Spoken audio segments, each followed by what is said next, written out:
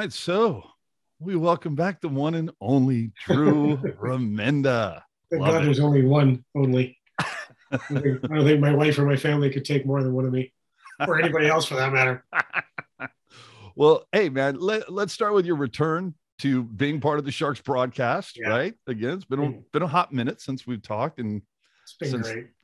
I mean, you sound like you're having a great time with I am. Ruzanaski. Had a couple of hits with Randy, which of course I'd love to see more of. Yeah. Downside, of course, you have to deal with Brody once in a while. But my question is, how fun is it to be back? It's who said it to me the other day? A good friend of mine.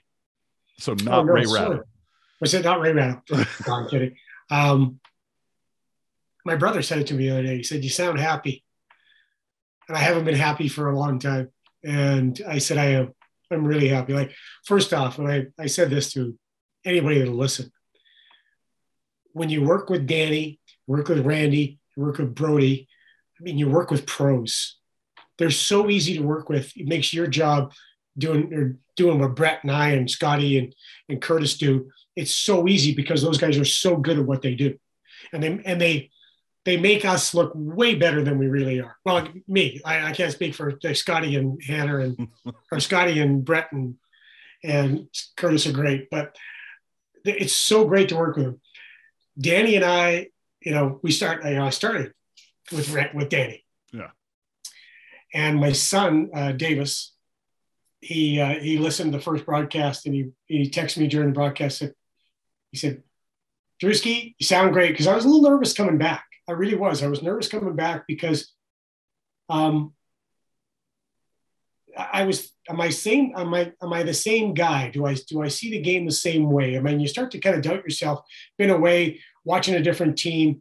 Will the Shark fans remember me and like what I do now or how I do it now? And will the new fans like and listen? And so I was a little tentative. I don't get nervous. Like I just don't.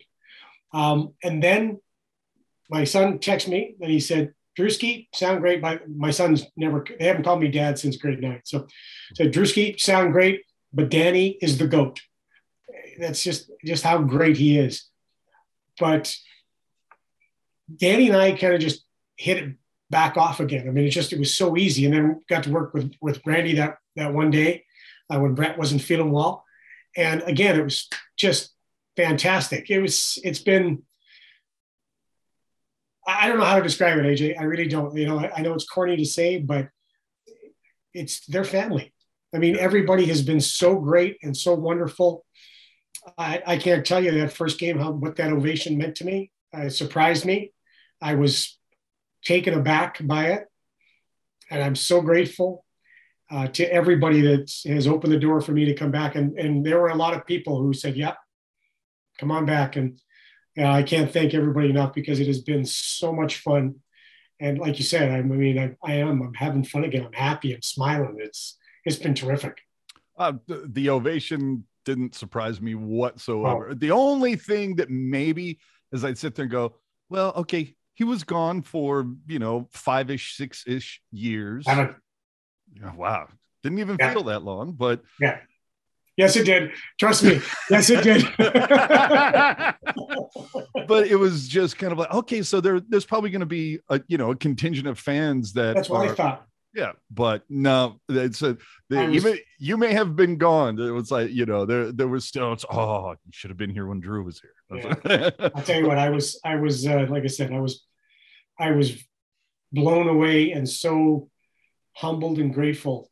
And you know me, it's hard to humble me. So Well, I'll tell you, I mean, love Ruzi to death, but typically I catch the TV broadcast when I'm Right. watching, but Yeah. I'll tell you those ESPN games or whatever, I'm syncing you guys up on the with the TV.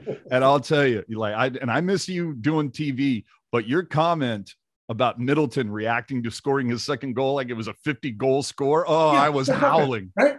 How about that kid? I mean, that they make me laugh, these kids these nowadays. I mean, unless I know, send your first comment at okboomer.com. Yeah.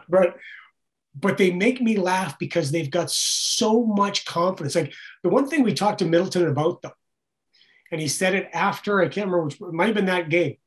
when I said, you've been a guy who's been toiling, man. You've been a guy who's been trying to stay up, trying to find your niche. Like, what are you thinking going into games now? And he went, I don't give a F. Sorry, that's what he said. Like, he said F. And he goes, I'm sorry, that's not polite to say on radio. I said, no, you can say F on radio. Trust me. Yeah, you can say F. You can't say fuck, but you can say F. Exactly. So, but he's just decided, I'm going to be me. I'm going to play like me. And I'm just going to go out and not worry what everybody else is thinking, which is a fantastically freeing place to be. And I've been impressed with him. I've been impressed with Ferraro. I was actually all the young guys that have been called up during the vid and during just getting call-ups for single games. They've been impressive. They've been really impressive. So yeah, but I like the group they got. It's not like the old days though, where you got to go in the room and got to hang with the guys. I'd go in the practice facility. I'd go in and I'd sit beside Jumbo and we just BS away. And then at the dressing room game day, as soon as Burnsy got out of his stall, I'd sit in his stall and talk to, usually it was Jumbo. Just you could forge relationships with the guys and talk to them. Can't do that now. So you got to glean what you can glean. But when you watch these guys come on the plane or at practice, morning skates, things like that, you kind of get a sense of their personality. And there's a few guys out there. I like their fire, man. I like their passion for the game, and Middleton's one of them. Well, and you got to like the fact that probably coming into the season, he would probably have been the seventh guy had it not for been Knyzhov going down. Yeah. And it doesn't hurt when it's, I'm going to be playing with who? Erik Karlsson? Yeah. Okay. Feels good. I'm there. That's fine. And he's been terrific. He's been really good. Has not looked out of place. But yeah, when he scored that second goal, it was like, hey, I do this all the time. No, you don't. Well, and his first on a manned net. Right. Who's visiting you there right now? This is Chip. He wants to be a part of the show. Chip, come see me, Chip. the old feller. Oh, hi, sweetie. He's going to be 18, I think. Really? In a few months. Old dude. Oh man. So we have Jeff. We have Mittens, all right. Or Jeff, depends on who you ask. If you ask the boys, her name's Jeff. If you ask Michelle and me, it's Mittens. Used to have George, my boy, my bulldog. He died in August, and it crushed me, broke my heart. He was my guy, right? Yeah. We got him through my daughter and her ex-boyfriend. They split up, and so we got George when he was about 2 years old. Purebred English brindle bulldog. Okay, more wrinkles than me. But well, we've had talks when you were out taking them for a walk, Yeah, they're my freaking neighbors. Hey, Drew. Yeah. So would sleep with me, had to be sleeping with me all the time. Snored like an 80-year-old man. I loved him. I mean, I was just heartbroken when he died. And it was really sudden. He was only 6 years old. Wow. And so the boys said to me, Davis, my son, we're driving to one day, I don't know where we're going. Davis said to me, Drewski, about a couple of weeks later, he goes, Drewski, how you doing? He said, you still seem sad. I said, I am, son, I really am. I said, it's funny because I didn't shed a tear when my father died. My dad died last year. And I said, I didn't shed a tear when my father died. I said, but I have been crying like a baby since George died. And Davis went, well, yeah, there's one difference. The dog loved you. Like, wow. The chirping just never ends, does it? It was like, I had to check to see if I was bleeding for crying out loud with that shot. Oh, my Lord. Oh, well, it's going to be hard to... Animals are... And I was kind of always a cat guy because I love cats because they're arrogant like me. So I enjoyed the cats, and cats would come over to you to, okay, you may pet me now. Yep. And then it's okay, screw off, enough of that. And then they only needed you when they wanted something. which is exactly like me. And so the other and the dog, but then the dogs, like George, just stole my heart. I mean, so they've been saying, everybody's been saying, go get another one. I'm like, he's not going to be George, So yeah, it's when the time is right. I had an Australian cattle dog for a while, and they're just so smart and so quick. Yeah. And so, that was devastating when he passed on. But yeah, this one, I'll tell you, dog like, but yeah, I do appreciate the cat thing where you're kind of like, hey, I got to leave for a couple of days. Litter box is clean, food and water topped off. All right, we're all good. I'm good. You go ahead. I'll take care of things around here. Yeah, and they could give a shit. You're gone for 2 days and it's, you're back. All right, whatever. Exactly. So, okay, watch this segue. So we're essentially a third of the way into the schedule, a little more. Sharks have only played 4 Pacific Division games, which talk about an odd scheduling quirk. Whatever. Okay. But, took 2 against Calgary, lost Seattle, lost Vancouver. How important are these remaining Pacific Division matchups going to be for the Sharks if they happen to have any hopes of playoffs? Huge, obviously huge. And I didn't like their game against Vancouver very much. I know Bob Boughner was really supportive of the team, and Bob's just doing what good coaches do. He knows the team he's got. He knows they're young, and he talked about their energy. I wasn't as crazy about their energy as he was. I thought that it was just, there wasn't enough sustained energy. There wasn't enough sustained coming over the bench, line after line after line to get momentum and keep momentum and put the pressure on Vancouver.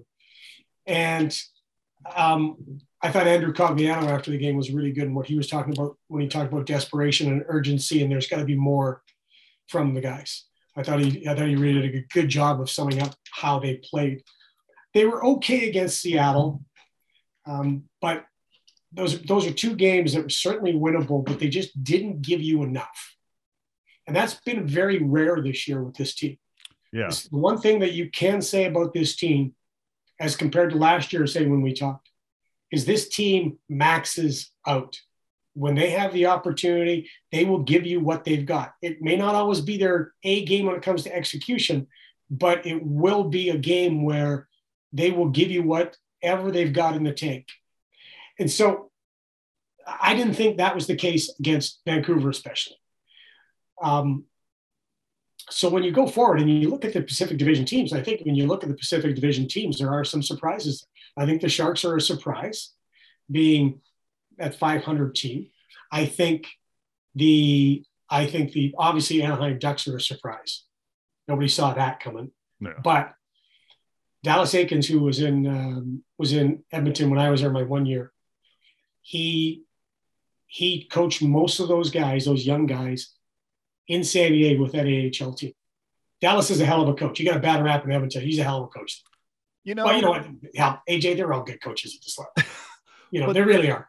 That was actually something that I wanted to bring up with you later, but now that you've touched on it, is the fact that Dallas had that opportunity to go with those guys through San Diego. Yeah. And now you see the way that he has really helped develop those guys and bring them along and how they've contributed big time to Anaheim.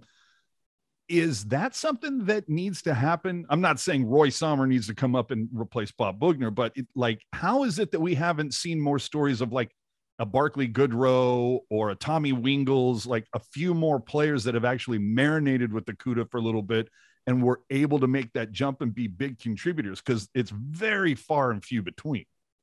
Yeah, I think because of the way the team was beforehand, where it was, those guys weren't getting a lot of play because the team was so stacked. When you had Joe and Patty and Danny Boyle and Danny Heatley and Wingles and all those guys, I mean, there were, Tommy was a 3rd line guy, maybe 4th line guy. I mean, Brent Burns played forward, for crying out loud. That was a stacked, sexy team. That team's not like that anymore. So that's what they're doing right now. They're trying to develop that pipeline that feeds the big team. And they've had to revamp the way they were always thinking and the way they were always building the team. Because for, as we know, and we were spoiled for such a long time, a perennial contender with like the Sharks were always the spicy pick. The Sharks were always like, wow, look at this team. They're so talented. And from the net out, they were good for a long, long time. Yeah. And then like every team, Colorado, Dallas, that were the powerhouses when the Sharks were the powerhouses. Mm. Anaheim, LA, your window closes and your guys get older and the games start to drop and guys go to free agency and you bring this guy in and this guy in and can't pay the money to that guy, got to pay the money to this guy, and your team changes. It goes through a metamorphosis. And I can't remember who said it the other day, but I was reading the only way that you can build a team nowadays in the National Hockey League. Used to go, you could go make trades, get free agencies and things like that. The only way you can build a team that's a contender nowadays in the National Hockey League is through the draft, is through development. You go look at Tampa Bay's team, look at how many guys were drafted and how many guys were developed through that organization, how long it took, and how patient they were. But it goes all the way back to Jay Feaster being general manager, to then Brian Lawton, to then, or maybe that's, I'm not sure which guy was first. Then it goes to Steve, then it goes to Julian Brisebois. They drafted well. They drafted really well in the middle guys. Their middle guys were really important in this last cup run. Their top guys, are their top guys. But then they added later on when the team started to gel, started to get to that point, started to marinate where they're going to be one of the best teams. Then they went and got real smart free agents and real smart trades. And then there's, of course, you become the destination place, right? Yep. Guys want to come to you. So you make 1-2 really smart, but not too expensive free agent, not too expensive in term and not too expensive in price, where you get these free agents and they really put you over the top. But that's the only way you do it. So the Sharks right now, like Arizona, like Anaheim and Los Angeles, Colorado's already gone through it. Dallas is kind of in that, they don't know where they are right now. They're trying to hold on to that team that was in the bubble, but they're not that team anymore. So the Sharks are trying to develop their guys. I think they're doing a good job based on what I've seen this year of the guys that the young guys we talked about. And then you start to get some drafts like Ozzy Weisbat's pretty darn good up here in Prince Albert, about 90 minutes from here. They've got some good players, but it takes some time. It takes some time. That's the only way you do it nowadays in the National Hockey League. No, there's clearly some pieces. I mean, you look at the way Brandon Coe is just decimating the OHL. Yeah. He's tearing it up, isn't he? I mean, Tristan Robbins, you got Bordeleau. There are definitely some pieces there. Daniil Gushkin, there are pieces to be excited about, but feels like, we're 3-4 years away from seeing the return on investment on those. For me, it's hard to even, I don't even know, I am notoriously bad for ignoring farm teams and draft choices. Are you playing tonight? Are you playing tonight in the game? No, man, I don't even know who you are. Well, I mean, Hovgawaks the other night finally gets a look after, being with the Cougar. By the way, nice job there. I didn't even attempt it during the broadcast. Didn't even attempt it. Randy said it like 128 times to get it, make sure he had it. Oh, I listened to the radio and holy Ruzi just perfectly. And it's actually that last one. It's, it's not a W. It's almost like a W. Hovgawaks. He nails it. Guess what? If I was broadcasting that game with Danny, that kid would have never touched the puck or been on the ice. I would have never mentioned it. I would have called him Jordan. That was been. Well, I'm telling you, Jaden, sorry. Yeah, see. But we'll see. You know what we call him here is Scrabble, just because his name would be the best score ever, right? That's good. Yeah. You just call him Hobbs or something. Yeah. But that's one where you have to. There's some broadcasts out there that call guys by their nicknames. which drive me absolutely crazy. But don't remember you ever referring to Nolan on the air as Buster. No, never once. But there was no mush, none of that. No, there'd be one guy. This guy though, I would probably go with the nickname. Yeah. Well, I mean, glass half full for this season. I mean, you have to be pleased that Timo in particular and Erik Karlsson have bounced back, or at least are playing to what we've expected, because the last 2 seasons, not great. Yeah. I tried to do a package on Erik Karlsson last game, but my video wasn't very good. My fault.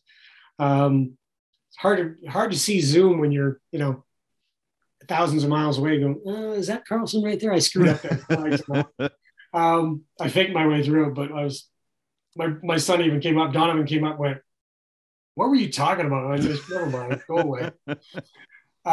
So Erik Karlsson obviously feels better.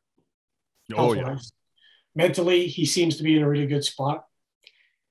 The 3 things that strike me with his, number one, his skating, his closing speed and his separation speed or quickness, not speed, quickness, are back. Right? He can turn and close on a guy like that, and his separation speed, he gets in 2 steps, he's got space. He's shooting the puck again, and he's not giving the puck away nearly as much, not even close. Not nearly as much, but that was a pretty key giveaway. Vancouver, right there in the neutral zone. But it's funny. It was Ken Hitchcock, I think, a long time ago when he was coaching Columbus. I can't remember the player we're talking about, but it was the Russian kid that was a high draft choice that shouldn't have been a high draft choice. Feels like there's a lot of those. Yeah. Even Doug McLean, who was drafting him at the time, that was my fault. Like Dean Lombardi used to say, every GM's got one. Some GMs have more than one. Yeah. But he said with this player, let's say he goes into the zone, carries the puck into the zone 10 times, right? 4 of those 10 times, they're the most heinous giveaways on the planet, maybe even 5. He said, of course, as a coach, when he's coming back to the bench, I am going to get on his ass because he can't give the puck away in that position. You can't give the puck away going across their blue line. The transition game gets kicked the other way and you shorten the rink for the opposition. He said, so I get on him and I get on him and I get on him. And then I realized it's not helping. That's not helping. So why don't I concentrate instead on talking to him about the 5 or 6 that are really great entries into the zone, and the 1 or 2 that he makes an incredible play and you get a chance on net. Maybe if I highlight those, maybe if I talk about those, then that'll help spur him. And I thought, yeah, okay, I get it. But when he gives those ones away, he's killing your team. But he also said, yeah, but guys who handle the puck a lot are going to have a lot of giveaways. Joe Thornton. Yeah. Joe Thornton, when he was at the top of his game with the Sharks, was one of the top giveaway guys in the National Hockey League. Why? Because he had the puck all the time. It's like Babe Ruth and strikeouts. It's just what's going to happen. Yeah. But where you give it away, like you just mentioned, that's important. Yeah, as far as Timo goes, again, not very familiar with him like you are, and a lot of the Sharks fans that have been around forever, and Danny and Brett and Danny and Randy and all the guys. But what I see from him this year that I didn't see last year was a willingness to go inside, to play inside. And when you're playing inside, that means a lot of different things. Obviously, inside the zone, trying to gain the middle of the ice, trying to get to those high danger, high potential scoring chance areas. But it takes a little bit of to get there, right? Maybe it takes some heart to get there. You better be willing to take a hit or 2. I didn't think he did that last year. I thought he stayed in the perimeter. But also when you play inside, it is playing inside your opposition. So if you and I are going for the puck and it's a 50-50 puck, I'm willing to put my body, get my shoulder inside your chest and get over the puck, get my nose over the puck. Again, you're going to take some punishment there, but he's more willing to do that. he's a big kid. Yeah. Like he's a thick kid. So I think he's starting just to understand that, I can play this type of game. I can be a raw power forward and it's going to work for me. We all said this was going to be an important year for him. Oh yeah. And, he has. It was interesting last game, Randy talked about, was it like 7 or 8 games he hadn't scored? Yep. And he gets 2 dynamite chances in the first period. And I text Chelsea, who was the producer on the pre and post, and I said, give me those chances because I want to talk about those chances in particular. And then he scored. I said, give me the goal too. But we had to go with something else. But Todd McClellan told me this. Jacques Lemaire, he worked for Jacques Lemaire when he was in the Minnesota organization. And on losing streaks and winning streaks, Jacques used to say, when you're on a winning streak, your game starts to go bad before you start to lose. And when you're on a losing streak, your game starts to get better before you start to win. And I think it's the same thing with guys who are goal scorers. They when they're in a slump, when they're in a little bit more streak where they're not scoring, their game starts to get better before that puck starts to go in. And you could see it with Timo. He was getting chances, he was getting shots, and then those 2 chances, and then bang, you got the goals. And as well as I do, Jesus, as soon as those goal scorers start to get hot, they go for a while. They burn long. Well, I'll tell you the thing that really stood out for us when we've been talking about him over the course of this season is the fact that he was known as kind of a red ass when he was playing with the CUDA. And the fact that he's been able to pull all of this off while having like no penalty minutes has been shocking. Yeah. But you know what? I don't mind guys that play like that. Obviously, there's a coach who used to say, I'd rather have to pull a guy back from the edge than push him to it. If what it takes is for you to play your game is to get to some state with playing with that much emotion, that much anger, go do it. But like you said, he's been very disciplined as far as penalties go this year, which is great. I mean, he's starting to really mature as a hockey player. Yeah. I mean, there was a couple times that Owen Nolan flipped his shit during a game, and he'd go, who was it? Was it Jason Marshall that he Jason Marshall. Yeah. Yeah. So, Timo. I got in trouble for that one, man. Well, what happened? When he hit, was it Marshall? I'm pretty sure it was Marshall, wasn't it? So remember, they had to stretch him off the ice, remember? Grant Marshall. Was it Grant Marshall? Oh, it was either Jason or Grant. I can't remember. So, but it was right there. I love Buster, right? I love Buster. Yeah. Buster and I were close. But if I recall correctly, you were like, Nolan, what the fuck are you doing? No, what I said was, and I knew, like, when it happened, it was Grant Marshall. When it happened, because he hit Owen earlier in the game. Yeah. Oh, and Nolan knew how to take a number, boy. Yeah. And so when he hit Grant, I'm on the air and I'm thinking to myself, be careful, be careful, be careful, be careful. Okay. And so we watch the hit again and they keep showing it to me and I'm thinking, don't say a fucking word, right? But you can't, right? You got to say something. Yeah. And I said, you can't condone a hit like that. I understand why he did it, but you can't condone a hit like that. Well, what I didn't know at the time, and I know now, is that when you are a general manager and a player, the NHL will play sometimes the audio back of the whole situation when you are, especially to the general manager. Okay? Our general manager is Dean Lombardi. Again, a man I absolutely adore and love. Okay? Who's been great to me. And I think the world of Dean. But Dean, like, we all loved Buster. We all loved Owen. We all love Owen. But Owen was Dean's guy. Oh. Like, that was his big trade, right? Oh, and yeah. Owen was, and Dean loved him. And why not? Why wouldn't you? Played the game the way that we loved the game being played. Well, and So you I look at said, the piece that they gave up to get him. I mean, yeah, Ozolinsh, pretty big player. yeah, Dennis was pretty good for Colorado. Yeah. So I said, I understand why he did it, and I understand what the situation is, but you can't condone a hit like that. And they played it. They played the thing, and Dean's watching it. I don't know how he heard it or what, however it is, but anyway, it gets played back to him. And the NHL says, even your own broadcaster says this. That happened more than once to me, by the way. And well, God hate you for being honest, right? Well, yeah, but as the great Greg Jameson once said to me, just because you're right doesn't make you bulletproof. Yep.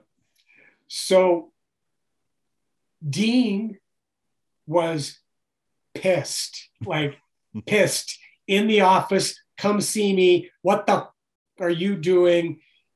Like chewed my ass out. And I'm thinking, but Dean, I was right. Dean, you can't hit a guy like that. You know it.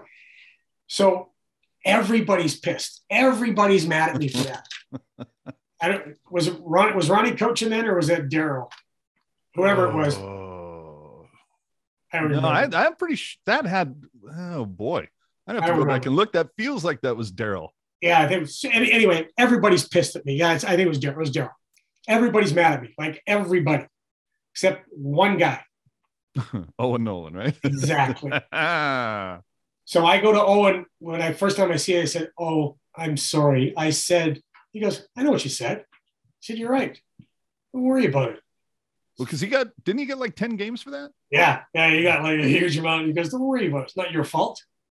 He said, "Peanut." He called me Peanut all the time. He said, "Peanut, don't worry about it. No fucking problem." So, you know how he called me? He ended up calling me Peanut. It's my only nickname I've ever had in my life. Okay, was Peanut. And Owen called me Peanut. And another guy, Andy Sutton and Brant Myers, started it because they used to play on the plane. They sit behind me, and they would play BS poker. You know, with the $10 bills or the bills, right? Oh, yep. Okay, they would play BS poker all the time, and I would stand up and I'd watch them play.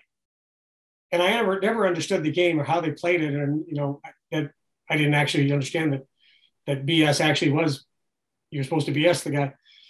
And I would make comments. And finally, Andy one day looks at me and goes, "Hey, no comments from the Peanut Gallery." And Brant Myers goes, "Oh my God, that's his nickname. That's his nickname, Peanut. That's your nickname." And so they would call me Peanut all the time. And then Owen, and by the way, anybody out there and any of you call me Peanut, we're going to have words. So Owen called me. So Owen started calling me Peanut, but he would call me Peanut on the air. Oh, Jesus. Stop, please stop. But it got so bad. Andy Sutton, we were in Florida, and Andy Sutton and I, we would work out together when Andy was part of the Black Aces. So we went to this gym near the hotel, really good gym near the hotel. And Andy and I go in, and Andy goes, "I'll sign us in." I went, "Okay." And he signs P Nut Gallery. To the point where the manager had to come over and goes, "Could I get your real name? What are you talking about?" And he showed me the sign in. Oh my God. But anyway, yeah, so that hit I got in a ton of trouble for. But one guy that didn't get mad at me was Owen. Well, I know that all segued off of talking about Timo. Yeah, sorry, right? Yeah, no, it's all good. I loved it, dude. I'm telling you got to write a fucking book, man. I will on the day I retire, so I don't have to worry about getting a job in the NHL. Pseudonym. It's all pseudonym. Oh, yeah, okay, yeah. You already have it. P Nut Gallery. Glass half empty, though. I mean, we talk about how great it's been to see Carlson and Timo bounce back. You're getting, I mean, I'm not going to say Vezina type goaltending from Reimer. Certainly all-star. Yeah, been great. He's been fantastic. Yeah. Hill, last time I looked, his numbers are actually a little lower than Martin Jones right now. That needs I think Aiden. Let's start with Aiden. Aiden, I don't think, one of the reasons they got him, we were told this, is that they really liked how he made the saves on high quality chances in the AHL. Yevgeny's been working with him, and I talked about this last game about trying to stay big. And Aiden has a tendency to get his hands in, and when you get your hands in, your shoulders droop and you go small. He's a big guy. Use your size, and if you watch Yevgeny with him at practice, he's always working on getting your hands out, right? Okay, because hands out, shoulders come back, and you stay big. The thing I will say about Aiden, he's 60 plus games into his National Hockey League career. Yeah. 60 plus NHL games. So I'm thinking is that they're hoping that he grows with the team. I'll go with that. James Reimer's been delightful, not only to watch in his game, but to be around.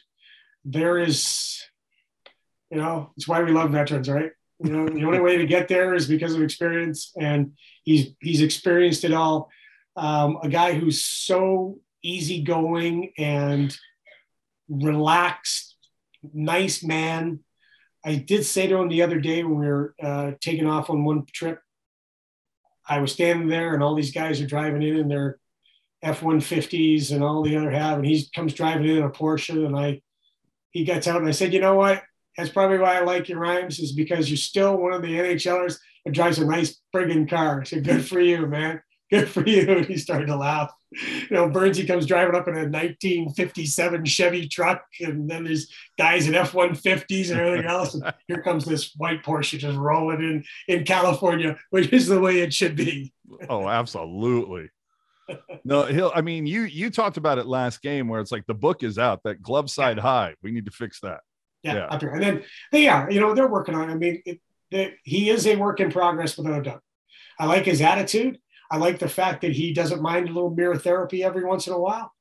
Nope. I like the fact that he works his ass off with Yevgeny. And I think that he will grow and become a better goalie. He also seemed to be, at least early on in the season, there was a lot of talk about the way he would just TV timeouts. He's going over to the bench, going, hey, come on, let's go. Fucking go, Yeah. I like the juice, man. I like the juice. So don't mind that at all. Kevin Labanc. Yeah. That's that's fourth highest paid forward. And, obviously shoulder surgery, he's going to be out 2 to 3 months, but in your estimation, do you think Labanc got a fair shot to make the top 6 and just didn't show enough? Or is he in Bugner's Chateau de Bow Wow? I think that's a good question. I looked at Kevin at the start of the year, and it was with the one timer on that power play off his off wing. He was just drilling the puck, and he can shoot the shit out of it. I mean, he's got a great shot. Is it that he just doesn't have someone to feed him? Well, I'm wondering about that. There's when you look around, you like to see, okay, what if this guy played with that guy, this guy played with that guy, and so when you were working with depth, you're going to try to continue to try to move guys around, move the pieces around to see if it works. That top line, you don't want to mess with. No. Well, sorry, Logan Couture's line, you don't want to mess with. They've been trying to find with Tomash, with Barabanov, and Balsers. They've moved guys in there. They're trying to find something that will continue to work and get. I like the third line. They work their ass off. Benino and Cogliano and Nieto. Your O line. Yeah, everybody is O. O line. Yeah. Oh. So I don't know with Kevin. I think Kevin is one of those guys, and again, not getting a chance to talk to him much, but he seems like one of those guys that takes the heat to heart. I think he gets on himself. Like every professional athlete, like everybody who's playing in the best league in the world, you demand a lot of yourself and you expect a lot of yourself. And for him, he's expected to score goals. Nobody comes to the rink thinking, I just want to be even today. I just want to be +1. Nobody does. In fact, with your kids, your kid would go to the rink, go play a game. My kids still go play games in the adult league. They come home, I say, you guys win? Yeah. What's my next question? Score any goals? Everybody does it. Every kid, from here on. So, or every parent on. I mean, that's what it is. So everybody goes trying to score goals. So I think when Kevin doesn't, he takes that to heart. And the one thing I'd say with Kevin is, okay, you're not going to score every night. You try to score every night, but you're not going to score every night. So what are you working on? What do you do? What do you do? Tell me when you're not scoring, how you can make an impact. And listen, I think Johnny McLean and John Madden and Breach are great in that regard. I think they're good coaches, and you see them working with guys and talking to them before practice. They've got a really interesting coaching staff who are very different in their personalities, but very good in how they work with the players. And Bob gives a lot of feedback on the bench too, if you ever watch him. But I would sit Kevin down when he came back, and once he gets back into the rotation after the surgery and he's going to be out for a while, like you said, I would say, okay, we always try to score, obviously. But when you're not scoring, what else can you do to make us a better team? And try to get that in so that he builds that confidence. You know, confidence is a funny thing. Trent Yawney has a saying, you know, you don't lose your confidence, you choose to give it away. And in a sense, that's right. I mean, because you couldn't have got where you've got. You couldn't get to the National Hockey League without being confident in who you are and what you do as a hockey player. But everybody in junior, everybody in the minors, everybody in college, when they're at that level and they're about to be an NHLer, they've all scored. They've all been top players on their team. They've all been really good and made an impact and never had to worry about confidence. Then you get, and there's 600 other guys who are, holy jeez, these guys are good. So, you know, and coaches play into it, and the games play into it, and the fact that you get the grind going, and the fact that, you know, that the goalies are really damn good here, and all these things play into it, where you start to really question who you are and what you can do as a player. So I think, to me, and then this is from, you know, 30,000 feet, but I watch Kevin and I think that he really wears it when the puck doesn't go in. I got you. Well, what is it? Pretty fucking easy from up there, isn't it? Drew? Yeah, Jeff Norton, yeah. Hey, Drew. Yeah. Great. Those are great days, man. Great days. Well, I thought at one point you had said something, was it confidence or something? You were just like, you know, oh, you lost your confidence. Okay, well, where'd you see it last? Yeah, what do you mean you lost? Exactly. Yeah, exactly. But where'd you see it last? When did you have it last? And then we'll go back there. When you were on the coach, did you have it then? Because I can go check in the cushions if you want me to. There was a time when I was, now, where I was an a-hole about these types of things. And I used to be that guy. Suck it up. Come on, let's go. Get mentally tough. Come on. That's what it's all about. Now, I coached in the 90s, you know. Yeah. Coaching's changed now.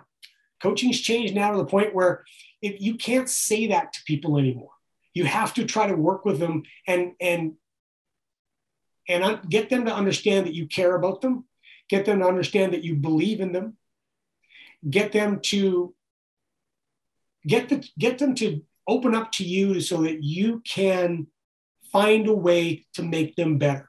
It used to be we would tell you what to do, and that's it. Now we got to tell you why you're doing it. And we got to show you that when you do it this way, it's going to work. Mm. And with coaches now, you know, you go through the coaches and we've heard all the horror stories, and we heard these, you know, there's demanding guys and there's guys who are abusive, and, you know, there's a lot of different stories out there about coaches. But I don't think it's bad to be demanding. In fact, you have to be if you're going to be a coach. There are certain non-negotiables that you have as a coach, that you have to have if you're going to be successful as a coach. But the way that you deliver those messages, the way that you work with players, you have to understand that players now are different. They're more sensitive now. They're smarter too. Their IQ is, they know the game. Mark Habscheid, who coaches Ozzy Weisblad in Prince Albert, he has a saying, and I really like it, that the players have to know how much you care about them before they care about how much you know. And I really like that. And it sums it up perfectly.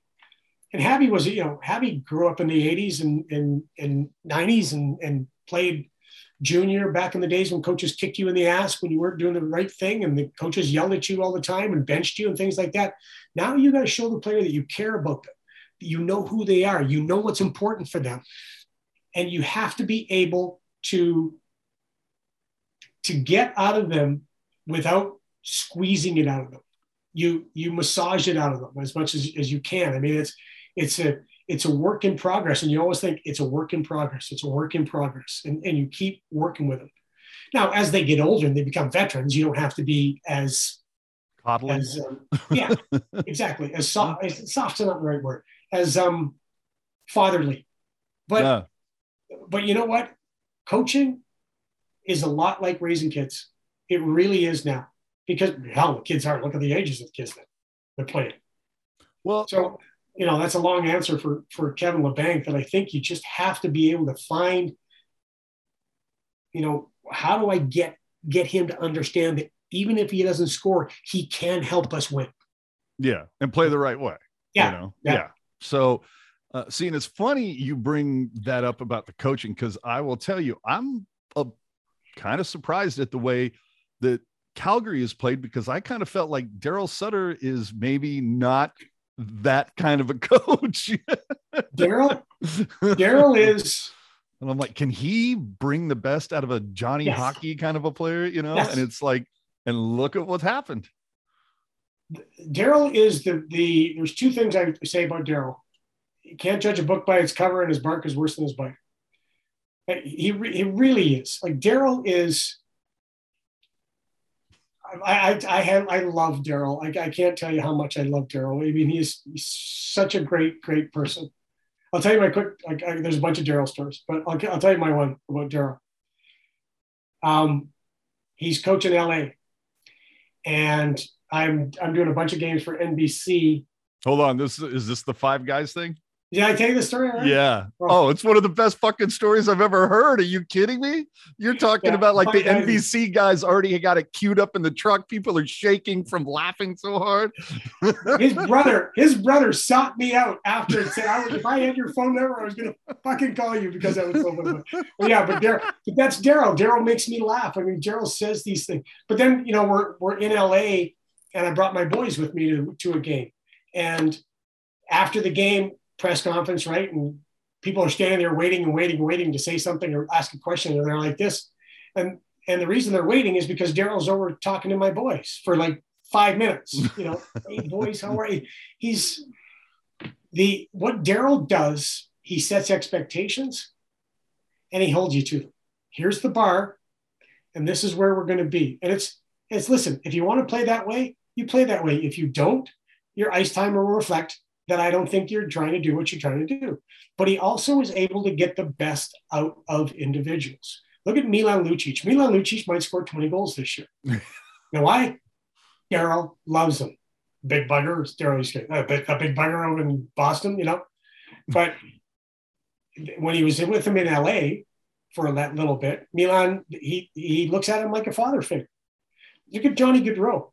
Look at Monahan. Guys, well, I was just going to say, that's the thing, though. Lucic, to me, Sutter type player. Gaudreau, not so much. Right? But to me, and I know somebody else and I talked about, we were talking about that. You know what a Sutter player is? A guy that gives you everything he's got, no matter what kind of player he is. If you max out effort, if you give me what I'm asking for, then you are my type of player. And if you produce, you're my type of player. If you don't, if you dog it, or if I don't think you're giving everything you got, you're not my type of player. Boy, I know. But Daryl's he's a sly son of a gun. Daryl is way softer than people think he is. Like, he's got a good heart. I gotta tell you. Here's Daryl. Okay. First year, I think it was, Tony Granato, we're in St. Louis. End of the game, Tony Granato goes to the front of the net. We pulled the goalie, and Doug Bodger hits Tony Granato in the face with a slap shot. Tony's spitting teeth, literally spitting teeth as he's skating off the ice. By the way, Tony never went down, by the way. Full in the face, broke his jaw, smashed his face, didn't go down, skated to the bench. Last game of the road trip. we get on the plane. Tony's coming back with us. His head is wrapped like a Civil War vet, right? Bernie Nichols is sitting beside him, dabbing the blood and saliva off his chin. We're flying from St. Louis to San Jose, right? And Danny, it was a radio game only. Danny and I are looking back there where he's sitting, and we're going, "Jeez, Louise, oh my goodness." And Daryl's standing there looking at him. Daryl goes, "Lucky." And I went, "What did you just say?" He goes, "He was lucky." But Daryl, lucky doesn't really, like, that's not the first thing I'm thinking of when I look at Tony Granato right now. How the is he lucky? And Daryl goes, "Didn't hit him in the eye." And I went, "Do you practice at being like this, or does this just come natural?" And he looks at me dead in my eye, looks at me dead in the eye, and goes, "You just don't fucking get it, do you?" Okay, so then we sit down, we take off, and we get to cruising altitude, maybe. Okay, we're just sitting there. And Danny goes, "Drew, look." I said, "What?" He goes, "Look." And I turn back and I look. Daryl's behind Tony now, massaging his shoulders and neck. And stood there forever, just rubbing his shoulders and neck to make sure he was relaxed and okay. So that is bark way worse than the bite. So if I had any balls whatsoever, I would have walked by and went, "You marshmallow," but I didn't. So well, that was the thing that always struck me with Sutter. It's like you would look at a cat like Ricci or a Scott Thornton or an Owen Nolan or even a Damphus, where it's like, okay, these are Sutter type players. And then I always wondered it always felt like maybe Carl Uke was not a Sutter guy, didn't get, because all of a sudden Carl Uke seemed to be a lot better once Wilson was in the house. Yeah, well, that's not unusual though. Yeah, that's not unusual at all. It's you remember that series against St. Louis, Game 7? He took Corky out of the lineup for Game 7. John Ferguson was freaking furious. He put Ronnie Stern in, and who scored in that game? Ronnie Stern. No. That's, you know what? But lots of guys play. It depends. Like, Corky probably not Daryl's type of guy, but Well, and that's why I was like looking at Gaudreau, and I went, "Oh shit!" But hey, it's working. Yeah, it works. But when you look at the coaching staff with the Sharks, though, what I find really interesting with the coaching staff of the Sharks, they've really got different energy levels. I mean, they're really, like, Bob's a high energy guy. Like, he hides it when he's talking to press, but he's a high energy guy. You watch him on the bench, he's got a lot of feedback. You watch him on the ice, he's a lot of feedback. Johnny and John, a little bit lower. Okay. Reach is on the ice when he's with practice. He's big energy.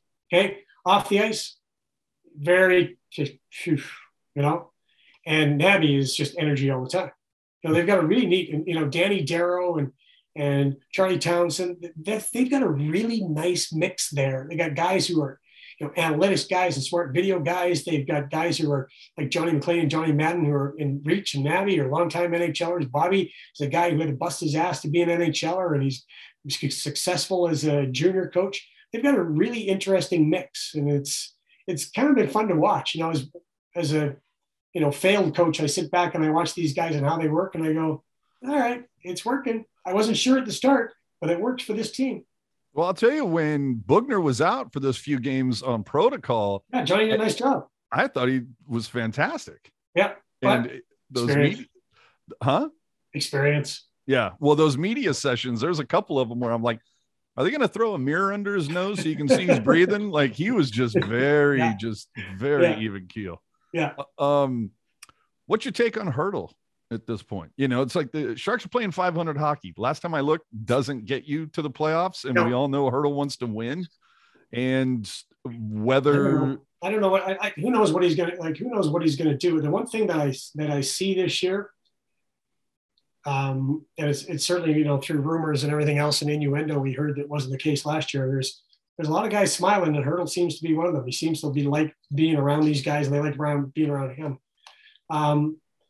Highly skilled, obviously. We know about his ability as a player. I mean, but what you earn at the free agency is the chance to go get your money and get a chance to go to a team that. Now the question is, will Doug and Joe Will and Doug Jr. will they look at that and if depending on the playoff situation, depending on where they are at the trade deadline, will they go? If we don't have a commitment from them, do we move them for prospects? Do we move them for picks? Do we move them for a player and picks? Because there will be several teams who are going to inquire about, and who have already about Tomas Hertl. Yeah, I mean, kid right in the middle of his prime, Right. will probably be a top center on half the teams in the league. Yeah, exactly. So, and there'd be a team like looking to make the move and think they've got almost all the pieces in place, that they're probably making some phone calls to Joe Will and Doug right now going, okay, what do you want? Minnesota have their top? They're okay. Huh? Yeah, they're okay. That team. By the way, another original San Jose Shark, Dino Evison, doing a fantastic job with that team. But I'm going. Do they have their number one pick right now still? I don't know if they do or not. That's not going to be too freaking high anyway. So. Hey, what are your thoughts? And if you don't want to talk about it because you're just fucking sick of it, I get it. But just what do you think the final outcome is for the Sharks and Kane? Like, do you think he returns? Does he get traded? Does he just get bought out? I don't think so. Joe Will brought up a really good point, and many of us were thinking, just pay him to go away, right? Yeah, that's many of us were. That was the constant theme. You wouldn't believe how many calls and texts I got from people, Eastern Canada Media Center, hockey people. What are you guys doing with Kane? What are you doing with Kane? And I finally said to a guy who's a good friend, but he's one of the hockey insiders. I went, I don't know if you know this about me or not, but Doug doesn't run a lot of stuff by me. I don't know if you looked at my job title, but front fucking office is not part of it. Ain't it? And, special assistant or consultant to the general manager, that's not there either. So I'm not sure why you keep friggin' calling me, because I don't have any answers for it. And I don't have any answers. But what Joe Will said was, because when he had the conference call with us, with the media, they asked him about, well, why did you send Barracuda? He said, well, he's under contract. No. He is a contracted player, and he has rights as a contracted athlete in this organization. We had to put him somewhere because he's a contracted player. So they put him with the Barracuda. Roy Sommer has said he has been wonderful with that team. He has been fantastic as far as being a good team guy, always being on time, showing up and playing well. Well, I had 5 points in 3 games last time I checked, and then, had great rave reviews. I don't know about, and this is what nobody knows about what the team feels about him and how he feels about the team. I mean, the guys in the room. Yeah. Now we've had guys written or people have written about it, but I can tell you from being in that room when I was coaching, the only people who know what's going on in that room was the people in that room. Mm-hmm. The only thing I would say is that from sources here in Canada, there have been a number of teams. Now, a number, whatever that means when somebody tells you that, a number of teams could be one. Yeah. It is a number. One is a number. Last I checked. Yeah. That have inquired about Evander Kane. I don't know what they're going to do with him. I have no idea. And again, that's so above my pay grade that the only thing I will say is that I do think that by him going to the Barracuda and what Roy has been saying about him says that he's trying to do the right things. Good first step. Yeah. All right. And that's all it is. Has Patrick Marleau played his last NHL game? Yeah, I think so. Yeah. As sad as I am about it, I was hoping, so if they don't go to the Olympics, the NHL teams, the NHL players, because of the vid, I think we're about 48 hours or less from them calling that. It was interesting. I was hearing an interview with one of the I think it was the director of player personnel for Team Canada. I can't remember exactly what his title was, but he was saying that they had a conference call with some players yesterday, and that we're still moving ahead with NHL players. All right. That's what they're doing. One of the guys who's really pushing from the players' side to still go is Sidney Crosby. Really? A guy who's got 2 gold medals, a guy who scored the biggest goal in Canadian hockey history, a guy who's won championships, has got it all, has done it all. Apparently, he's really pushing, and so they were pretty. I think because Sid wants to kind of pay it forward, with Connor McDavid and Nathan McKinnon and some of the other great young talent in Canada, Mitch Marner, guys like that. But Hockey Canada also has a team in Moscow right now who were playing, I guess, some exhibition games in Russia.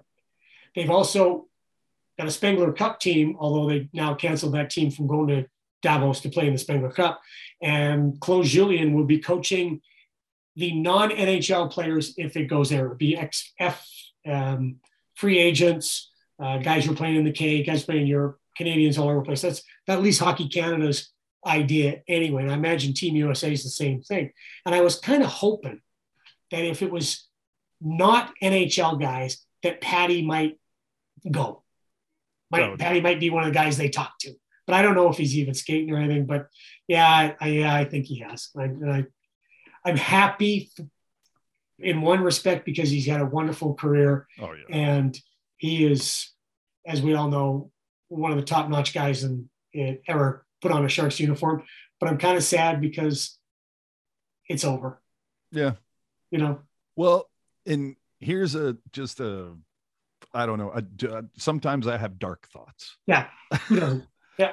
As of today, Joe Thornton is a full NHL season, right? Yeah. 82 games played from tying Patrick Marleau. Is that right? 82 games right now. He's 82 games behind. The Panthers have 53 games left on their schedule this season. So you think that's a record that Thornton would like to try to break? Or, I mean, and because there's got to be a team out there that is going to be like, yeah, Jumbo, here's, $1.5 million because we want you to break that record wearing he's playing for the minimum now, isn't he? But there might be a couple teams that are look, hockey is a business. They like to sell merch. You're going to tell me that there might, I'm not saying a huge bidding war, but there might be a couple teams that say, hey, we'll give you $1.5 million to break that record wearing our jersey. Yeah, but he's played 18 games. He's only got 3 goals and 2 assists. Big fucking deal. It's like you play 4th line winger. You're going to play 8 minutes a night. Yeah, but you're gonna. I don't know. But you're gonna break the record, buddy. Or do you think he has like enough? I don't want to say it's a respect thing, but do you think as much as he does respect Marleau, it almost makes me wonder, like, if Thornton would be like, okay, I'm going to play up to 1778. But I don't know, buddy. That's a big hypothetical. I don't know. The one thing about Jumbo is that, and it was 2016 when they went to the Cup. Yeah. And Joe was on with the press conference, and they asked Joe about winning the Cup, and he went, I know I'm a good hockey player. And what it meant to his legacy, he goes, I know I'm a good hockey player. He said, I've been a great hockey player for a long time. I know that. Because if I don't win the Cup, I don't win the Cup. He said, it doesn't change the fact that I was a really good hockey player. Absolutely. And Joe's pretty comfortable with who Joe is. I'm not sure that I don't know if it burns in him to break those types of records. He's a first ballot Hall of Famer, no matter. Yeah. He's really close to Patty. I don't know. I really don't know. I just wonder if there would be some team that would just sit there and just, I don't know, man. Come. Cap ain't going up like it used to. Yeah. Well, here, let's finish off the hat trick of former Sharks captains then, right? Okay. We know there aren't many in the mold of a Chelios or a Yager, Messier, Joe Thornton, even Ray Whitney. Yeah. How much longer does Pavelski go? I mean, at 37, he currently leads his team in almost every offensive stat, nearly point per game player. His face-off winning percentage, last I looked, better than Couture and Hertl. Self-made superstar, man. Yeah. He works his ass off at his game. I don't know how long Joe goes. Did you see him after Tanner Kero got hit? Oh, yeah, absolutely. So, one, it tells you So if people didn't see it, after Tanner Kero, kid plays for Dallas, got hit by Brett Connolly. Brett Connolly? No. No, I think you're right. Yeah, Brett Connolly hit him. Textbook interference, knocked him out 4 games, got to be stretchered off the ice. Dallas comes back, scores a couple goals, and they asked Joe about it, and Joe reminisced about the time and broke down in tears. And this is very unusual for Joe because Joe's not emotional. He plays with emotion. He's usually quite in control. Broke down about that hit and how he had been there before and how my teammates rallied around me. Mm-hmm. And you could tell, and that was kind of where he really started, how much that moment again, 2019 against Vegas meant to him. You know, he had the serious injury. The guys rallied around him and had that amazing comeback. And he really broke down during that. And he talked about Kero, about how great of a kid this guy is and how hard he works. And he just comes and just does his job and everybody likes him. And what that says to me about, number one, is Joe Pavelski, the person that we already knew, but just affirmed it, that he is a caring, compassionate, empathetic, wonderful leader and loves his teammates and loves the people that he plays hockey with. Yeah. I text Tommy Holy today and said, give Pavs a hug for me. And, you know, he's just, even with his bad taste in licorice, tell him that he's the man. He likes red vines. I like Twizzlers. It's a whole thing between us. But when you see a guy that cares that much still about the people he plays with, I think the answer is Joe Pavelski keeps playing for as long as Joe Pavelski wants to keep playing. And again, he got to be where he is through nothing but determination and hard work. Well, he was an incredible athlete. He is an incredible athlete. He's really good athletically. And I think an athlete nowadays, I asked a scout a couple of years ago, what do you look for in players now? He said, we look for athletes. I went, he goes, yeah. He said, we're tired of drafting hockey players. We want athletes. Because kids now, they play hockey 365 all the time. And they quit once their season's over, they go to camps. Once their camp is over, they go to individual summer schools. And then they go work with a trainer and they do this. They want athletes. Joe's an athlete. And the reason they want athletes is because athletes are easily adaptable and athletes have a work ethic. These hockey players, they have a work ethic, but it's a different work ethic. Joe's work ethic is bar none best I've ever seen. And it goes back to the old story. When his rookie year, Ron Wilson brought him in that exit interview and said, you're my 13th guy, Joe. Yeah. If you don't do this, you're not going to be anything more than the 13th guy. And he was the one who started the shooting club, right? Jay's shooting club with Jay Woodcock. Yep. Yeah. But he was the guy, he would be in front of the net, tipping everything. And there's nobody better. And still in the National Hockey, nobody better in the NHL than Joe. So Joe plays for as long as Joe wants to play because he loves the game that much and has put so much into his own career to be a self-made superstar, has championship habits, and he loves the guys he plays with. Just incredible. Yeah, incredible guy. Miss that guy in too. Yeah, absolutely. Well, yeah, of course. Yeah, who doesn't want that in the room? Yeah. And so finally, before we let you go, and I only bring this up because I heard it on the broadcast when I was listening with you and Rosie, and it just made me laugh. And I'm like, I got to ask about this. For you, what is the thing that just drives you absolutely insane more? Hearing somebody say wall instead of boards or leaving your feet? Waving your feet. Nothing drives me crazier than guys he left his feet. Where did he leave them? What is he okay? Because that sounds serious. Left his feet drives me nuts. You can jump, you can elevate, your feet can leave the ice. Yes. You can propel yourself into the air. You can do lots of things, but you can't leave your feet. Impossible. Oh, here's the other one though. Midair. So here's midair. This is how nuts I am. Okay.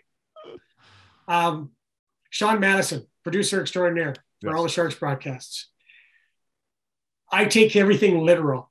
And when I hear something now, I text Sean on purpose because I know it pisses him off when I do this. And he comes back with all kinds of really nasty things. But once he came back with, okay, that one I get. Leaving his feet, half wall. Where's the half wall? What is it? Shorter? Where is the half wall? Midair. Was there high air and low air? Like, where's that? Right? Tripped up? No, you fall down when you get tripped. You don't go up. You fall down. So this is the stuff that I think about during a game when I hear a broadcaster. I go, no. Oh, here's my latest one, and I do this a lot. Unbelievable. No, it's not. I just saw it. How is that unbelievable? It happens all the time. We live. What an unbelievable goal. No, it's not. It friggin' happens all the time. Yeah. So I honestly do that all. I honestly hear things like that, and I'll send Madison a text as soon as I hear it, and it drives him crazy. I really enjoy doing it because, it shows you how much of a lunatic I am. But Jeff Solomon, who is now interim general manager with Anaheim Ducks, right? All right. Can't remember. He was with LA for the longest time, and one of their guys was suspended or getting a suspension, and Jeff said he didn't leave his feet on the hit, and I heard it. Okay. Next time I saw Jeff, and I love Jeff, he's such a good dude, man. He's so funny. I said, Jeff, I need to talk to you about something. I said, have you ever left your feet? And he went, what are you talking about? I said, no, you said that so-and-so left his feet. Have you ever left your feet? And he went, well, yeah. I said, no, you haven't. You've probably jumped, but you've never left your feet. In fact, who you're talking about jumped into the hit. Didn't leave his feet. Of course not, because that would be a real serious injury that you left your feet, because your feet would be, what is it? It's a Saw movie. Right? So, but leave your feet is my one. That's the one that got me going. And now I won't stop. Now I just continue to be that literal a-hole that when you hear me say something and get on it, you think, Remenda, you really have to get a hobby. Oh, thank you so much for joining us again. It's always a pleasure to talk to you. Oh, we rambled today, didn't we? Holy mackerel. People are going to just be clicking off. You know what they're going to do? They're going to think, AJ, you are amazing. Just let that guy ramble on. And Remenda, you've got some issues.